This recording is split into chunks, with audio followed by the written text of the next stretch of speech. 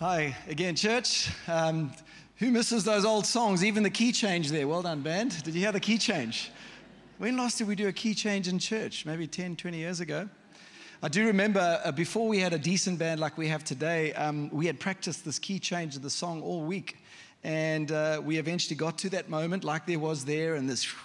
And then everything just kind of pulled out. I'm going and I'm looking back, and shame our bass player at the time was staring at his chords and just touching the guitar strings. The other keyboardist was trying to figure out where to transpose. Anyway, so we've come a long way since then, but that was beautiful, amazing. How's everybody doing? You all good? Nice to see a full church today. It's a good day to be alive. It's Easter season, and really is a time, I believe, not to mourn, but to remember, but also to celebrate. Really, it's a time to celebrate what Jesus has done for us, and we'll tell you a little bit about that side there in a moment. But also just to say that next week, very excited, we are having an old friend of mine speak at church. Some of you may remember him from like CBR Bible College days. He went and he planted a church in Tortola in the British Virgin Islands, and now he plasters a church in Canada. And Yaku Marie is going to be with us next week. Who knows? Some of you guys know Yaku Marie. Okay, there's quite a few of you here.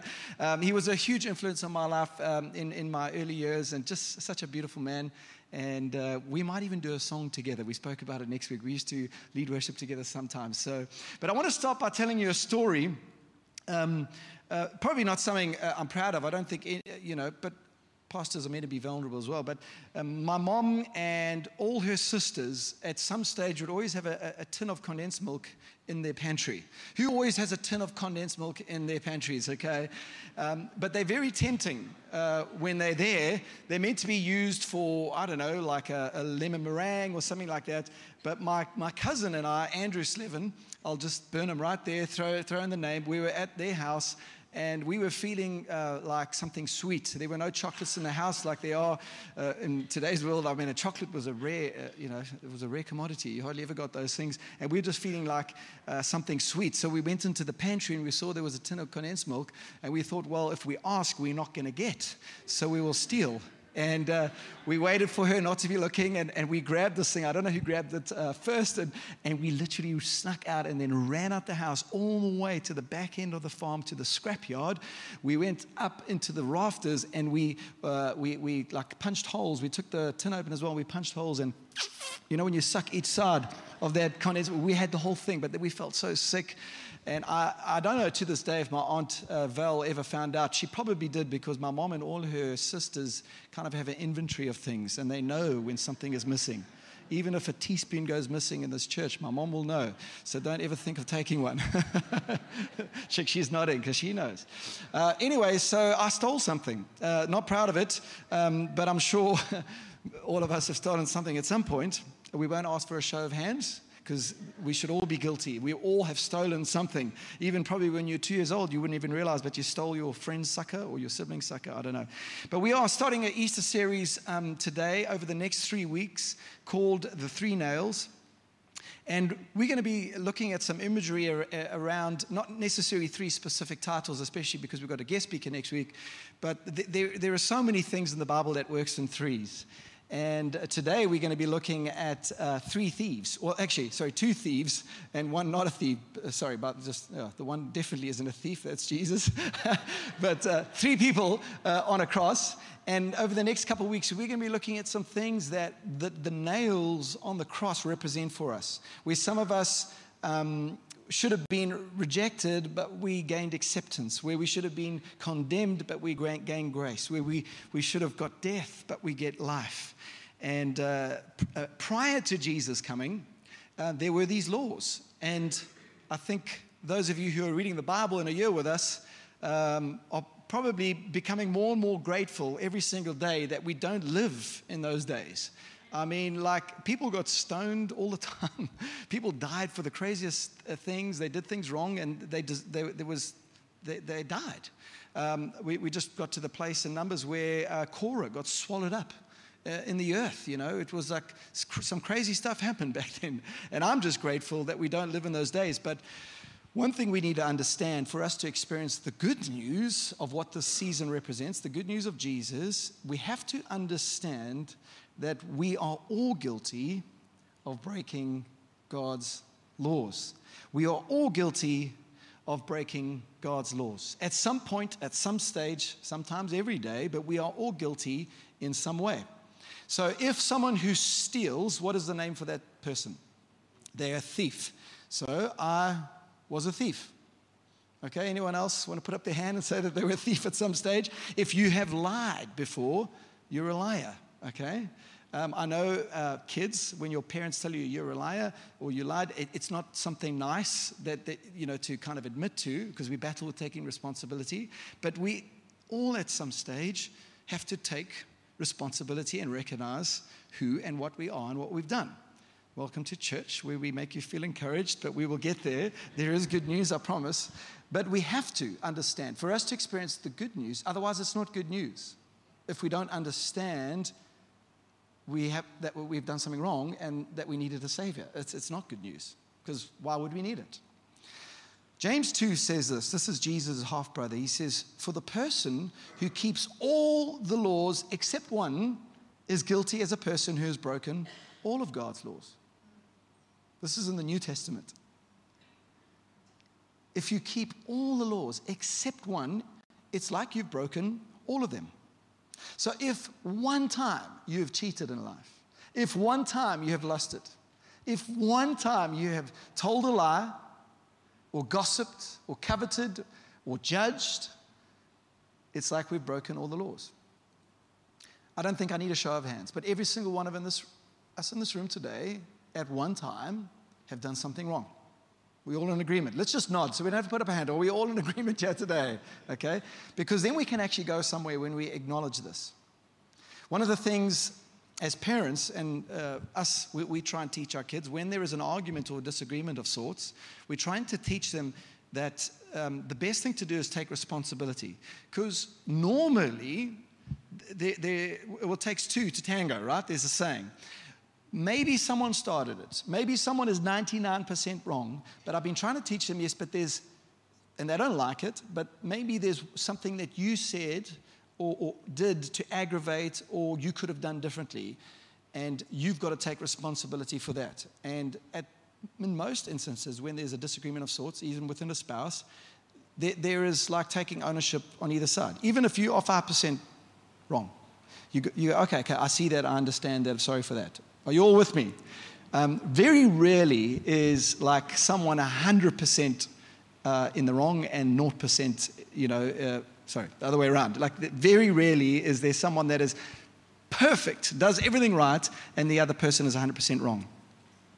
One of the things that the Bible tells us about the consequences to the wrong things we do is pretty hectic. It says in Romans 6:23, and I'm just going to read the first half now, the wages of sin is death. It's not a nice word, right?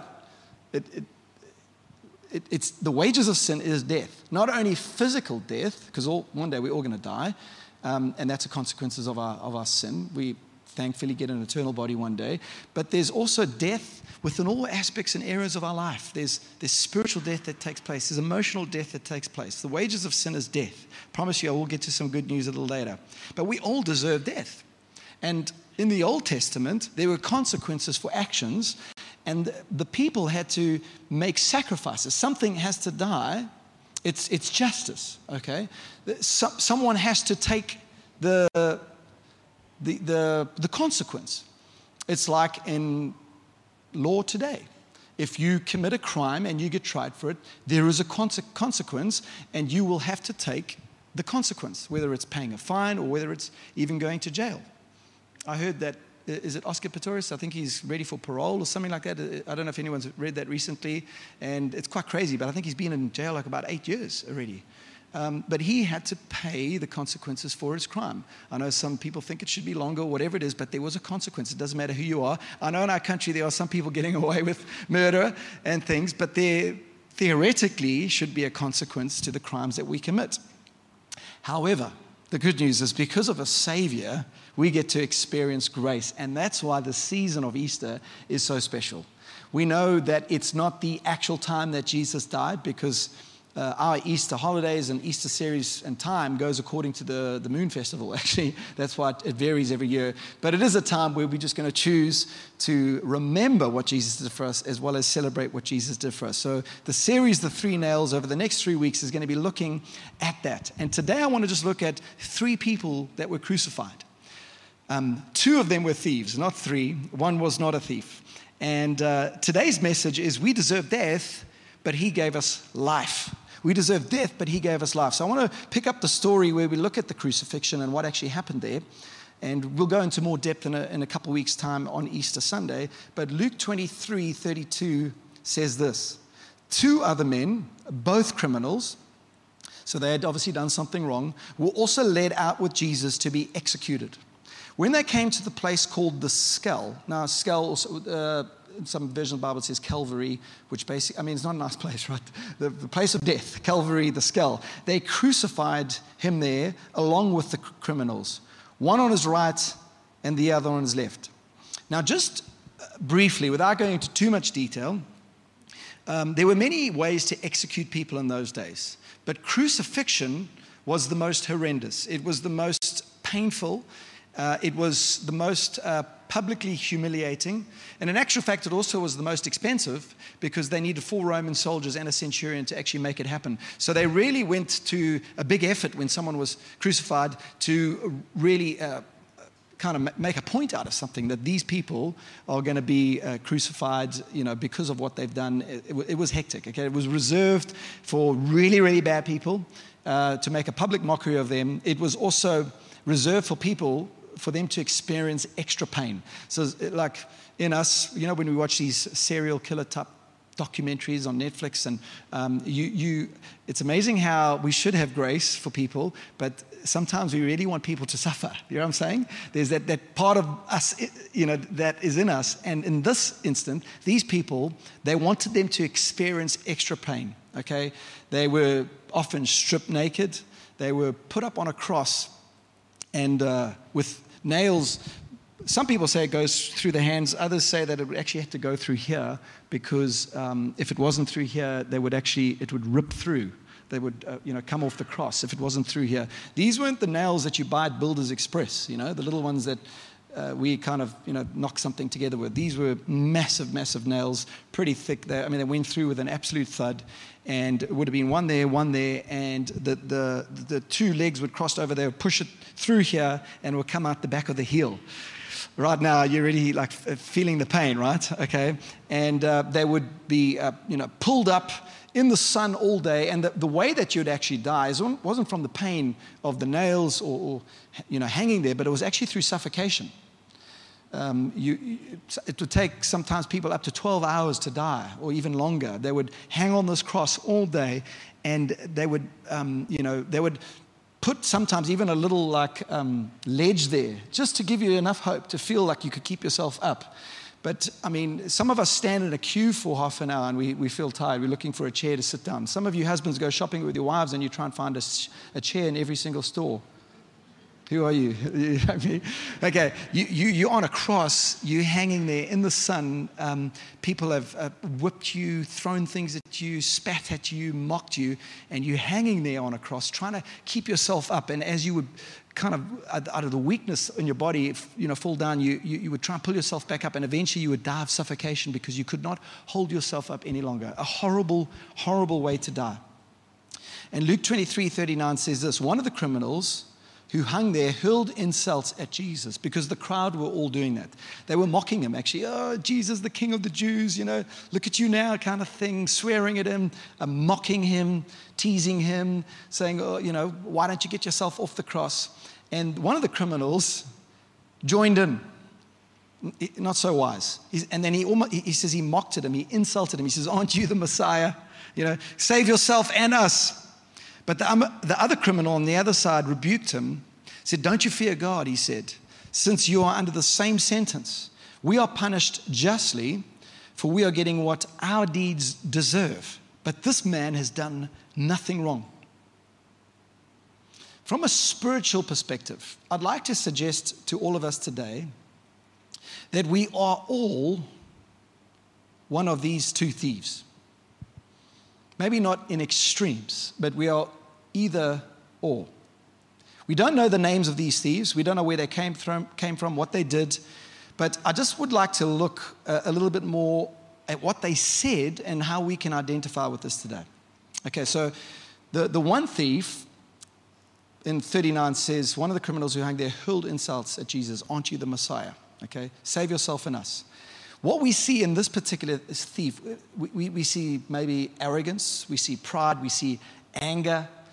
He was critical, had an entitled mindset. Well, save yourself and then save me too. Meanwhile, he's mocking him. We see no fear of God. There's no recognition for a need of a savior because, not the wisest thing to say if he was God, to hurl insults at God just before he died. And if we make it more to terms today, you see a lot of people like that in the world. Maybe even some of you here today. It's like, I don't know if I need God. I don't recognize my need for God. I've got this on my own. I'm going to die here on my own. Many people still mock Christians or mock, Jesus, or kind of feel like even the fact that you came to church today. Some people still, they might not say it as much because we don't live in a hugely persecuted society in this country, but they might think it, like, oh, shame, need a bit of a crutch, and there's many people like that. Maybe even you here today where you felt like, I don't need God. Maybe even the fact that you're coming to church today is just to check a box. And I would call that first thief unrepentant. Unrepentant. I'm good. I'm good on my own. I don't need God. Then we look at the other one. In verse 40, he says, don't you fear God, he said. Since you are under the same sentence, we are all punished justly, for we are getting what our deeds deserve. But this man has done nothing wrong. The thief, the second thief, you can see a fear of God, a respect of God. He was broken in that moment. I think he was humbled in that moment. He realized what he had done. He had taken responsibility. He was also pretty desperate because he realized perhaps that there was more to life than just this side. He saw his need for God and his need to potentially be forgiven. He hadn't walked with God, but it was only right then in that moment he recognized his need for a savior. And I would like to suggest that he was repentant. So you get someone who's unrepentant, and you get the other who is repentant. This guy took responsibility. He calls out to Jesus. And something that's worrying me a lot in recent years, particularly as a pastor, is the fact that 20 years ago, we saw within church people recognizing their need for a savior a lot more.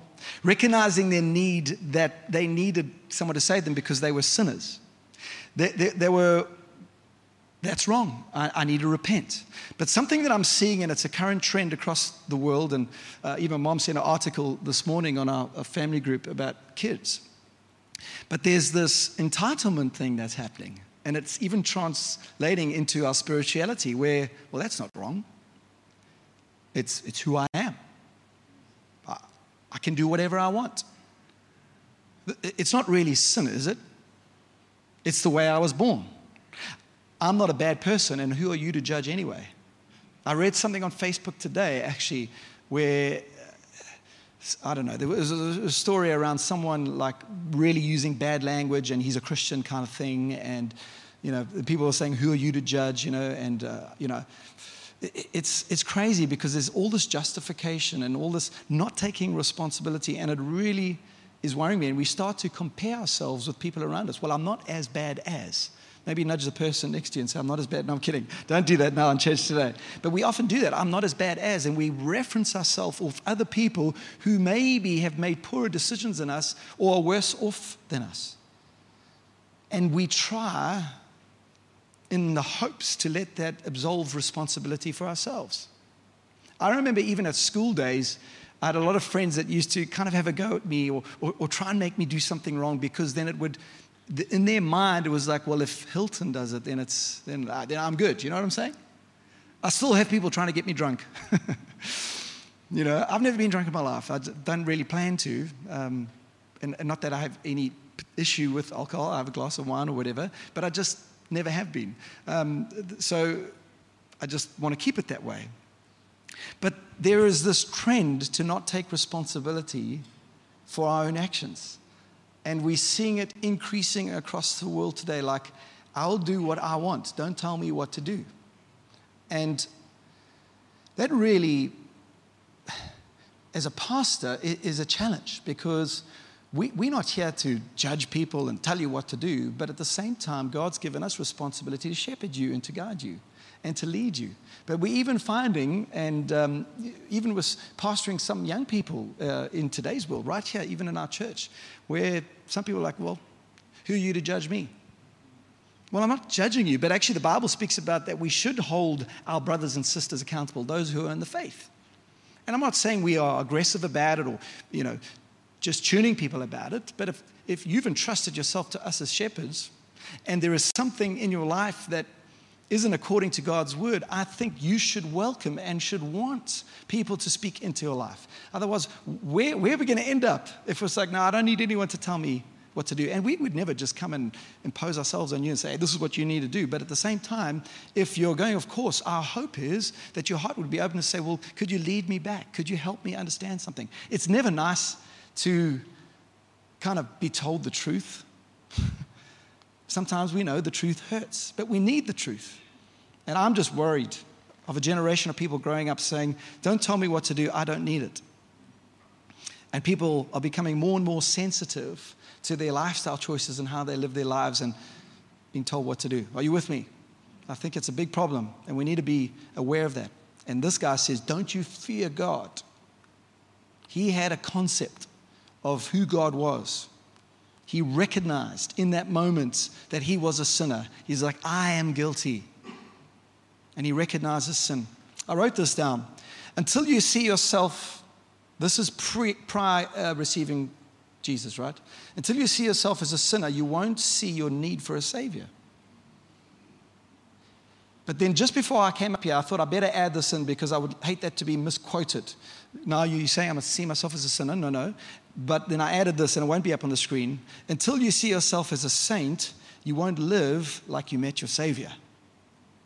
Let me read those two again. Until you see yourself as a sinner, you won't see your need for a Savior.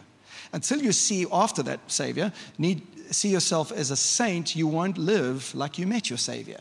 So once Jesus sets us free and we are forgiven and recognize our need for God, then we live as saints, the Bible says. We see ourselves as that. We see ourselves making the right choices because we have been saved. When someone saves you out of the water, if you were drowning, you don't get out into dry land and start going, oh, I can't breathe. You live like you've been saved, okay? We're not so good at sometimes recognizing that we are in the wrong. Anyone being pulled over for doing something wrong on the road, speeding fine or anything like that? Come on, let's just be honest. Anyone? Okay, quite a lot of us. You sinners. No, I'm kidding. I've been pulled over plenty. Okay, I'm not proud of it.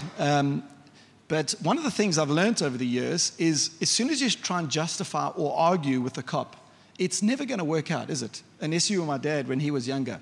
He would shout so much at the policeman that they would let him go. But they knew him in the area. Do you remember that? This was BC days. I promise you, we remember being pulled over, the kids in the back. We just like, he would just shout to go crazy and then say, how? Mr. Greig, just go. But I think that doesn't work anymore.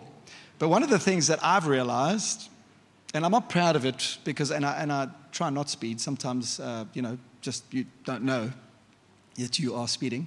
But when I have been pulled over on the odd occasion, one of the things I do is I'm so sorry. I really am. I'm so sorry. I didn't realize I was speeding. It almost catches a lot of people off guard.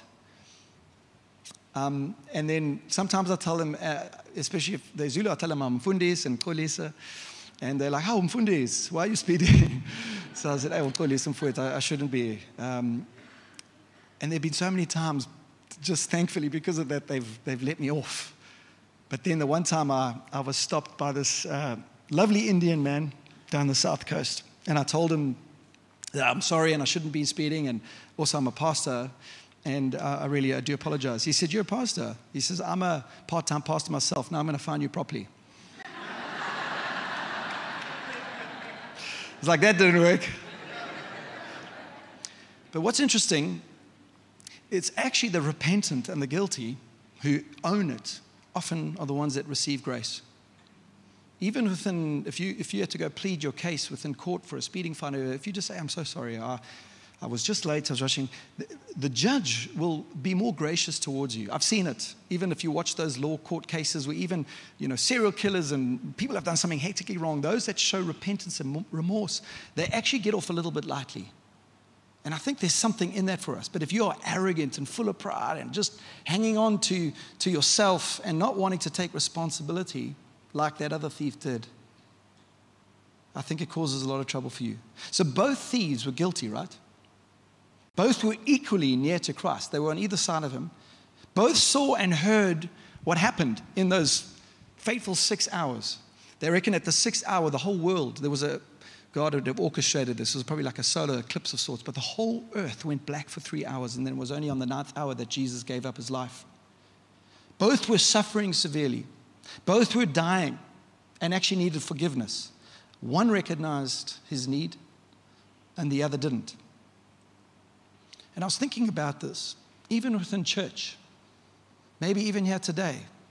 What saddens me is that you might recognize your need for a Savior even here today, but there might even be someone here today go, I don't know if I need God.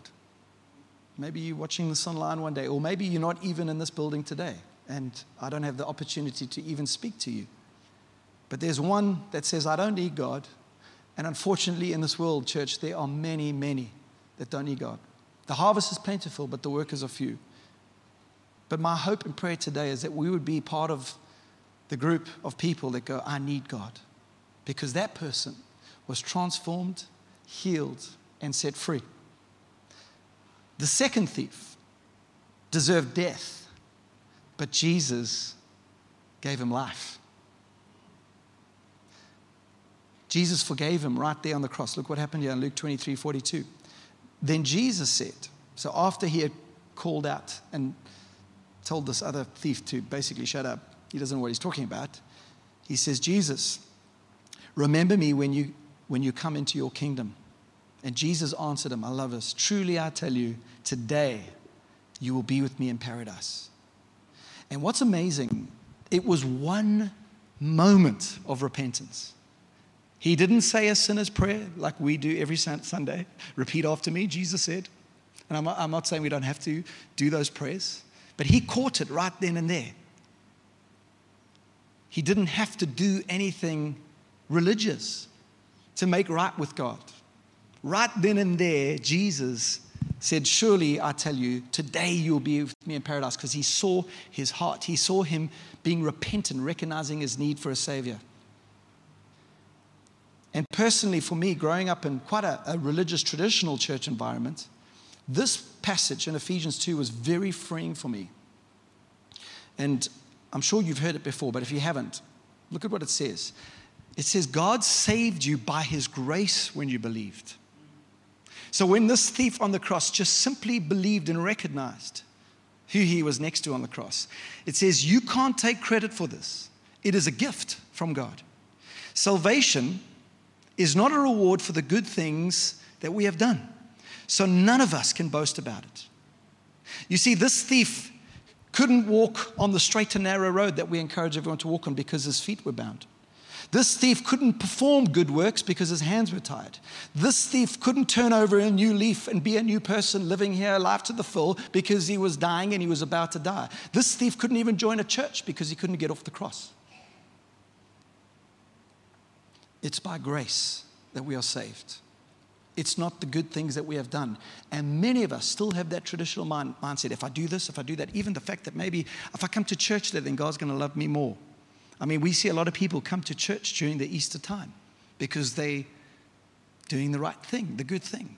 But it's so obvious. It's not the good things that we do. And I'm so grateful that Psalm 103:10 says this, God does not treat us as our sins deserve or repay us according to our iniquities. I'm going to look a little bit at iniquities and the difference between the two, transgressions and iniquities, in a couple of weeks' time. For as high as the heavens are above the earth, so great is his love for those who fear him. As far as the east is from the west, so far He has removed our transgressions from us. As far as the east is from the west. You can't calculate that distance. It's infinity. That's how far He's removed our sins from us. I love that. That was very freeing for me, getting to understand that. Or He says He remembers our sins no more. Church, we don't go to heaven because we are good, rather because He is good. Good people don't go to heaven. Forgiven people do. And it's all because of the third person on the cross, and that is Jesus, that we can experience this. Philippians 2:6. Though He was God, He did not think of equality with God as something to cling to. Basically, He humbled Himself. Instead, He gave up His divine privileges. He took the humble position of a slave and was born as a human being. Can you just even imagine that for a moment? It's like, can you imagine you had all the money in the world, you're a king, but you choose to let that all go, I don't know, and go and live in India, in the slums, for the rest of your life, knowing what you had and being humbled to that position. He took on the humble position of a slave and was born as a human being, or humble being.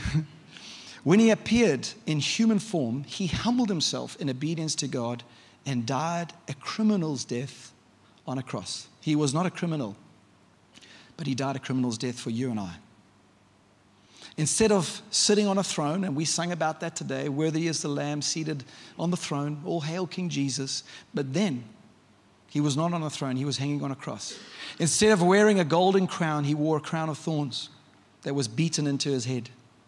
Instead of being surrounded by servants, He was surrounded by thieves. He was innocent and deserved to live, but for us, He was willing to die. He took on my sin, your sin, and said it is finished.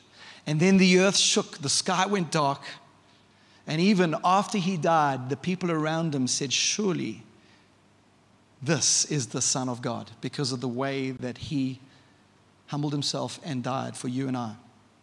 But the exciting thing is, we're going to look at it in a couple of weeks, is on the third day, the stone was rolled away and He rose again. And I said earlier that I shared the first half of that scripture in Romans. I want to read the second half, so at least we can have something exciting to think about today. Romans 6:23 says, for the wages of sin is death. Yes, we all deserve that. But the scripture doesn't end there. The free gift of God. You see, it's not something that we can earn or deserve. It's a free gift of God, is eternal life through Christ Jesus our Lord. Isn't that incredible? That is something I think we should even celebrate right now here today. Why don't we celebrate that? Come on. It's a free gift. It's a free gift. Because of Jesus, He doesn't treat me as sin deserves. He doesn't judge me according to my own actions, but sees the grace. Because of Jesus, we get offered grace. And last passage, and then I'm going to end with the song I had on my heart, which we're going to do over the next 3 weeks. Not the same song, but different song. 1 Peter 1 says, praise be to God, the Father of our Lord Jesus Christ. In His great mercy, He has given us new birth into a living hope through the resurrection of Jesus Christ from the dead. This is such a powerful time of year, friends, as we remember what Jesus did for us. That because of Jesus, the resurrection of that, and maybe even today you're not quite sure, understand exactly how that all looks and why did Jesus have to die. We'll explain a little bit in a moment. But one thing you have to first understand is recognize your need for a Savior, to take responsibility and say, God, I need you. I am nothing without you. That's all we need to do. And then receive His love, receive His grace, receive His forgiveness.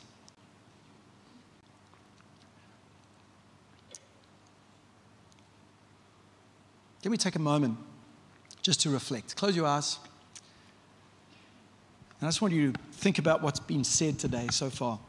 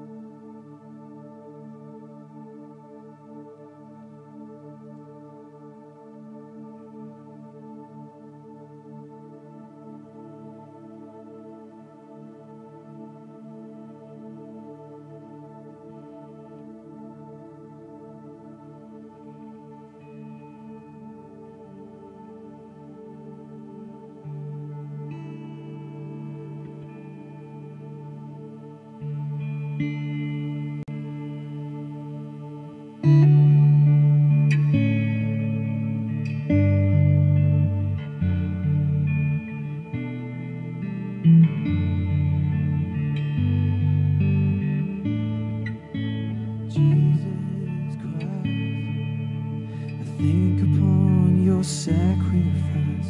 You became nothing, poured out to death. Many times I've wondered at your gift of life, and I'm in that place once again. And I'm in that place once again. And once again I look upon the cross where you died. I'm humbled by your mercy, and I'm broken inside. Once again I thank you. Once again I pour out my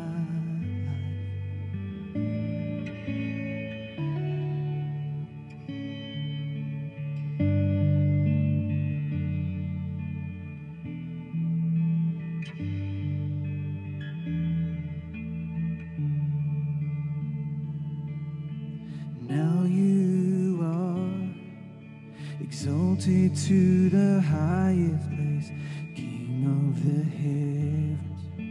Where one day I'll bow, but for now I marvel at your saving grace, and I'm full of praise once again.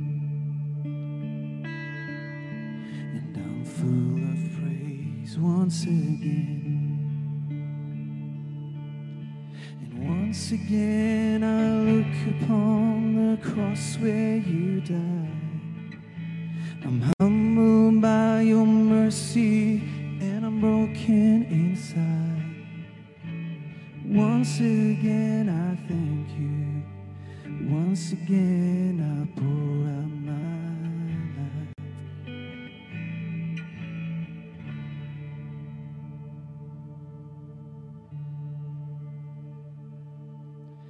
Thank you for the cross. Thank you for the cross. Thank you for the cross, my friend. Thank you for the cross. Thank you for the cross. Thank you for the cross, my friend.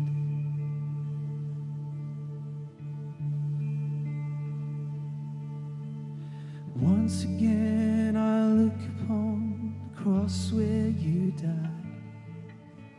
I'm humbled by your mercy, and I'm broken inside. Once again I thank you. Once again I pour out my life.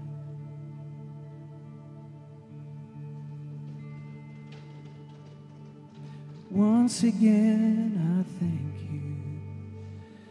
Once again I pour out my life. Thank you, Jesus. God, we thank you for this moment today where we can just remember who you are and what you've done for us. As we look back, as we remember the power of the cross and what that represents to each and every one of us here today. God, I pray that none of us would ever be like thief one, unrepentant, not recognizing their need for a Savior and a God, full of pride, arrogance. Don't judge me. I'll live my life as I please. But God, that we would be repentant like the thief too. Recognizing our need for a Savior, a respect and a fear of the Lord. Understanding what we deserved if it wasn't for you. That we get life because of you, Jesus. I really feel so strongly for some of us here today. You've never grasped that or understood that. But today there's a weight in the moment. There's the Spirit of God just depositing something in you today. Where you've done things wrong and you will continue to do things wrong. But as you recognize your need for a Savior today, that you're forgiven, that you're set free. It's so powerful. And receive that today as you take responsibility. And from today, it's such a beautiful story going forward as we live lives that are forgiven. Because then we can see ourselves differently. That we are a new creation. Our past is gone. It's been forgiven. And that not only one day do we spend eternity with Him in paradise, but here, this side of eternity, we can live life and life to the full because of that acknowledgement, that repentant heart. So God, today we repent. Even you pray that to Him today. Lord, I repent where I've got things wrong and I've tried to do things on my own. Forgive me today, Jesus. Help me understand and recognize my need for a Savior today. My daily need for a Savior. Because if it wasn't for you, God, we would be nothing. Thank you, Jesus.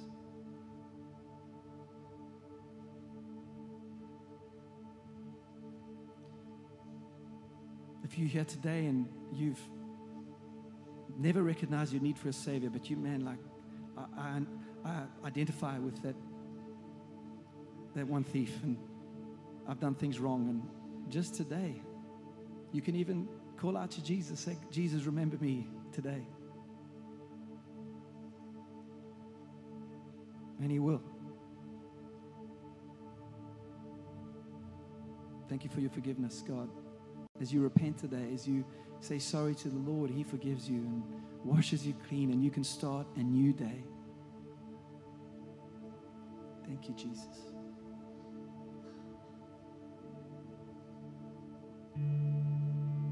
Maybe let's just sing this last chorus together. And once again I look upon the cross where you died. I'm humbled by your mercy and I'm broken inside. Once again I thank you. Once again I pour out my life. And once again I look upon the cross where you died. I'm humbled by your mercy and I'm broken inside. Once again I thank you. Once again I pour out my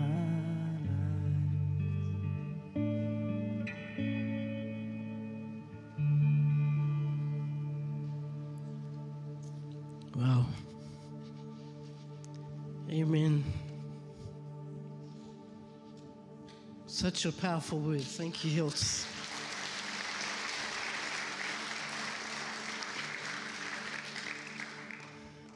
I just also think what happens is we forget, because we don't often see Hilt leading in worship anymore, but the power and the anointing that's on his life when he does that, there's just such a power. And so thank you. We need to see more of that, right? We really do. The next 2 weeks, yeah, we really do need to see more of that. So we really just, as Hilt was speaking about responsibility, I have to say that I've seen it work practically daily in my life, where I was in a situation where I just really messed up.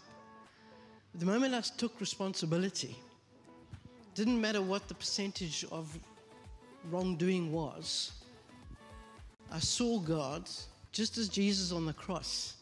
The moment that thief took responsibility, the windows of heaven were open to reward and restoration.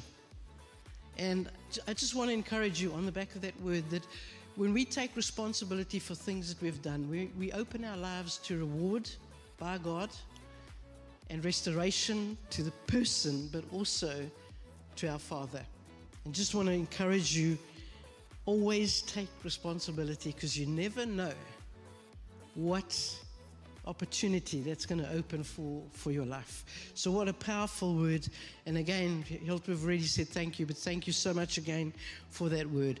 We just want to encourage you. Next week, we have Yaku Marie, as Hilton already said. I was on pastoral team with Yaku. He is absolutely phenomenal. I want to encourage you, make sure you bring somebody with you, because there's also a powerful anointing on his life. And we're going to have an amazing duet next week with Hilton and Yaku. I tell you what, if it doesn't rip your heart out of your chest, then I really do not know.